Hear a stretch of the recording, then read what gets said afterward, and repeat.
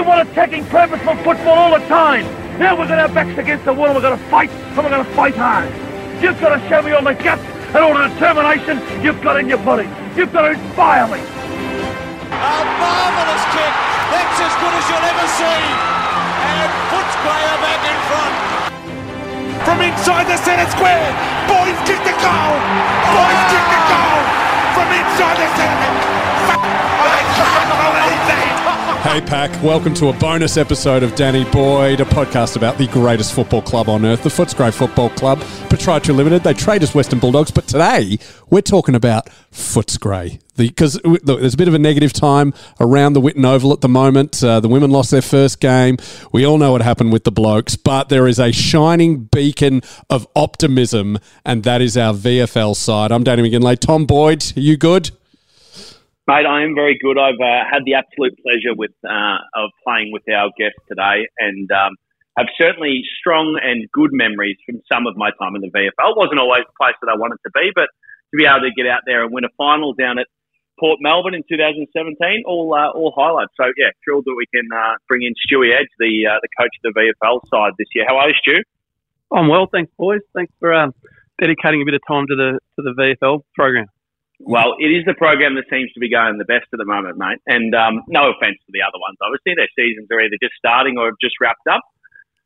Mate, one of the things I spoke about on our Patreon episode this morning is the challenge that the VFL coaching staff as a whole have in trying to manage the different groups of players that obviously play within the side every week, and trying to find the balance of having guys who are excited to be playing at the VFL level, and obviously the disappointed boys coming back if they've been dropped from the senior side. How have you managed that over the course of this year to have such strong results? I think that was definitely what you're mentioning, Tommy, was definitely a factor early in the year when we had some losses that we spilt the drinks at the final minute when we should have had some games there that we won, and I think some of that is around the morale and as you recall, AFL boys despondent to be playing VFL, while simultaneously you've got guys who are absolutely delighted and stoked to be at that level. And I think that was a factor early on with guys, AFL listed players, not being in the form they would have liked to have been in. When I think back to the best times that I had at the VFL level, we obviously had a core group of players who were VFL listed, but were playing every single week, were the leaders of the team, whether there was AFL players playing or not. Do you have a strong cohort at the moment that are VFL listed that are really making a big impact this year that we should look out for and know about this weekend? Yeah, there's definitely the three blokes who've played every game. The skipper, Lockie Sullivan, who's we've always valued him internally, but he's now getting the recognition he deserves from the broader footy community. So he won the BNF last year by the length of the Flemington Straight, and then has managed another year where he's just, funnily enough, he's been as consistent as I can ever remember anyone being, regardless of opposition or teammates. So he's played every game. Josh Chatfield's played every game. He previously was one of our NGA boys. He came through and then obviously had a disrupted time with COVID. But he's a Ballarat boy, Indigenous heritage, actually cousin of Jamara. Nice. But he made the move to Melbourne last year with both living and work, and he's flourished. His home club is North Ballarat, and he's now. The important thing with some of these guys is it now feels like the Bulldogs is their club, and every now and again they might play local footy rather than the other way around. And then the third one is who's played every game this year is Ewan McPherson, obviously father-son of Steve McPherson and brother of Darcy, who's at the Gold Coast. Now, Ewan McPherson has had a bit of a rough ride to him because we all thought he would be, joining all of these great father-son players that we've got, but he was sort of he wasn't picked up, and yet he's playing for Footscray. Where's he at in his journey? Because we've heard amazing things. Yeah, he's going well. I think he's a chip off the old block in terms of his contested footy and his fiery. He manages to find. He's a magnet for the opposition. He'll find when we played Casey on the weekend, he managed to find James Munro, who's fiery. When we played Brisbane last year, he found Robertson. He's just a magnet for the opposition lunatics. So we love that about Yui. And there's a form line there. It's every week. When we played, similar things happen most weeks when he's out there. But he's a fiery little bloke, but his footy's good. Like he's the challenge with these guys are like Yui at times is working night shift as a Sparky. Doing supermarket fit outs, but then still playing this thing, managing to get up every weekend to play really, really sound VFL footy. Yeah, I think this is something that so many people underestimate, Edgy. And I've said this in the past that the plight of the VFL footballer trying to either just play his best football at VFL or get drafted at a mature age is genuinely the most difficult in the football landscape, in my opinion. They obviously put so much time, effort and energy for little remuneration compared to what they could get out in the bush, presumably with the hope or desire, obviously, to play at the top level.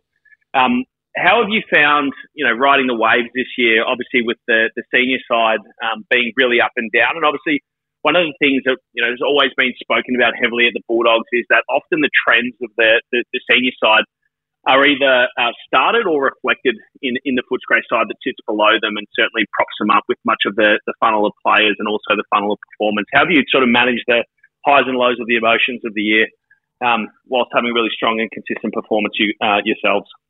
Yeah, I think we have to. It goes to your earlier point about we've got to make VFL fun, and even if that is an element for a despondent AFL player who I might use Riley Weston as an example, who ended up having a fantastic back end of the year. I think he played 10 in a row of AFL, but early days he was struggling to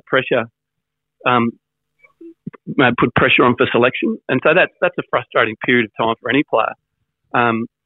And I think our baseline is to we do our best to park individual aspirations as best we can, and just have fun out there, and doing our best to buy into the team result and park individual agendas just for a couple of hours.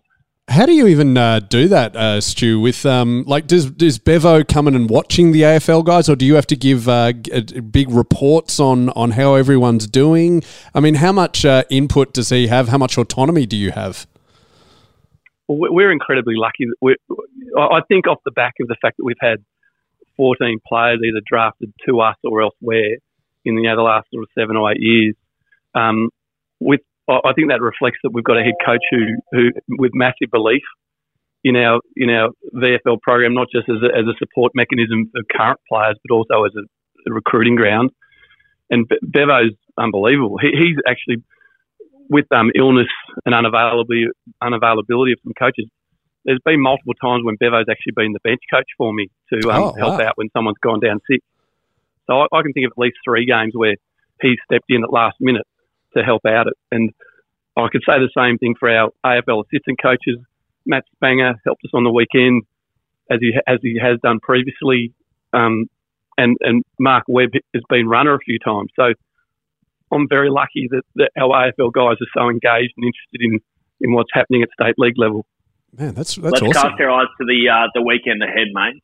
It is great to hear our club is completely cohesive, which has historically been the case. And look, obviously the peak or pinnacle of that is watching, at least in my time, the premiership for both clubs in 2016. Just a fantastic period of time to be involved in as a player. The results last time against Box Hill were quite favourable. I remember it being kind of a line in the sand moment for the season and feeling like I need to put a good game on the scoreboard. How are you feeling ahead of this week, and what's the message for the team? Yeah, that was a great win, Tommy. We had 14 VFL listed boys that day, and it was a pretty wet and miserable day, and our contested brand of footy really stacked up, and our clearance work was dominant. So I think we're a bit healthier than we were back then. So we probably see rather than 14 VFL listed boys, we probably see 8 or 9 out there this weekend. So we've got a few back in better health from our AFL program. Is that the right mix, Stu, from your perspective? Yeah, we're really proud that we win games when things aren't going well. like that Box Hill performance when, even it would have been 14 VFL boys, 9 AFL boys, but then when you consider that the 9 AFL boys were a lot of first-year players out there as well, we're really proud that we can still perform at a high level. But I think you're right, Tommy. For some reason, I seem to think, 13 AFL, 10 VFL is about the sweet spot. Yeah. Because that's rewarding guys who are there every week from our VFL program. No, that means no one in form gets squeezed out of the team unnecessarily. So I think it's about right. And I think this week, I think Box Hill are a bit better by the returns of Kaczynski and the young kid Ryan from the mid-season draft, and also Granger Brass now that their AFL program is finished. And I also notice you've had Bont down at training. How is that? Does that just lift the boys a lot, or is it a bit like, hey Bont, your season's over, mate. Just back off. We get it. You're the captain. No, he's great. He's got a cousin playing in our VFL team. If that's increased his interest, I think he's always interested in how we go. But he's been to training again this week. He was in the box with us at the game last weekend. So he's been good. He even took the warm up kick and so on, and gave the boys a few laughs. So it's been great to have someone like that who's well and truly entitled to be on leave to be still at the club. It's been great. Yeah, he is pretty good. All right, I've got a couple of look, Boydie will do the serious questions. I've got to ask things on behalf of the fans here, Stu. I'm just having a look at the VFL listed players, and first of all, we've got a fifth Bailey. That's exciting. Bailey Young, number 78. Will he be playing on the weekend? No, he won't. There's a good story there. He was a recommendation from Dougie Hawkins. Would you believe? Oh, he's a Darley boy. He's a elbows out, rough and ready Darley boy who's playing, as a result of being in the program for a couple of years, is playing some really good footy. And he played 4 or 5 earlier in the year for us. Wow. All right. That's exciting. I've also got to ask about this lad, number 72, Ethan Hunt. Now, surely whenever he scores a goal, everyone just sings the Mission Impossible theme song? Yeah. I'm sure the commentators will be cashing in on that one. That's Marcus's cousin. Oh, is it? Okay, yeah. Ethan is Marcus's cousin, yeah. I can see the facial resemblance. He moved down from... He actually had been at Southport and hadn't been getting a look a couple of years ago. And so he moved... He uproot and moved to Melbourne. So this is his second year with us. He's going really well. Oh man, I'm so excited about all these guys. All right, a genuine question, and this is one that you don't have a say in, but I'd really like it to happen. I notice when Footscray wins, we still play Sons of the West. Surely Sons of the Scray should be getting a run. Our old 1990s theme song. Do you guys ever sing the old version? I reckon I heard it on the weekend. I reckon at Box Hill after the Casey game. I reckon I heard it. I reckon it got a run. We'll have to look into that. Do you sing it in the rooms afterwards? You sing Sons of the Scray? I think the simplicity, our players have got enough on their plate. I think the simplicity, we're happy to go with the same song as the AFL boys. Nah. I'll have a chat to Kylie Watson-Wheeler. You guys got to learn some new lyrics. I'm sorry, that's just it's the old fan in me coming out. Yeah. Stewart, thanks so much for giving us your time on what's probably one of the biggest weeks of the year. It's at Box Hill Oval. Kickoff's at midday, is that right? I think it's 11:30. Oh, it's 11:30. Game. So I thought the broadcast was starting at 11:30, so I thought it was 12. But you can see it on KO and Channel 7, showing it live. So you're on prime time here, Stu. Does that fire up the boys anymore? I actually think it's the crowd that puts the guys on notice that it's September. I think we had some really good numbers there on the weekend from both Melbourne and the Bulldogs. So I think that's the bit where they noticed the right time of year to still be playing. All right. Yeah, look, Stu, we'll ask Danny, obviously, to ask the stupid questions about broadcast effect on players, excitement to play. I totally disagree, Dan. It's got nothing to do with the cameras and how you play, but I guarantee there'll be a few fresh haircuts running around on the weekend because every time the broadcast turned up, everyone goes, broadcast game this week, boys. In all seriousness, Stu, best of luck on the weekend. Obviously, I've had a great amount to do with you over the years, and one of the things that you've always been incredible at is supporting players when they weren't maybe where they wanted to be, or performing at their best and helping them get back exactly where they wanted to be and back in the senior side. So kudos to you, mate. Thank you for the support you gave me over the years, and I'm sure that's why the team is going so well at the moment, and good luck from all of us and the Scray supporters for this Saturday. Kind words, Tommy. I appreciate it, and hopefully we can keep rolling on for another couple of weeks. Sounds good to me, mate. Go the Scraggers.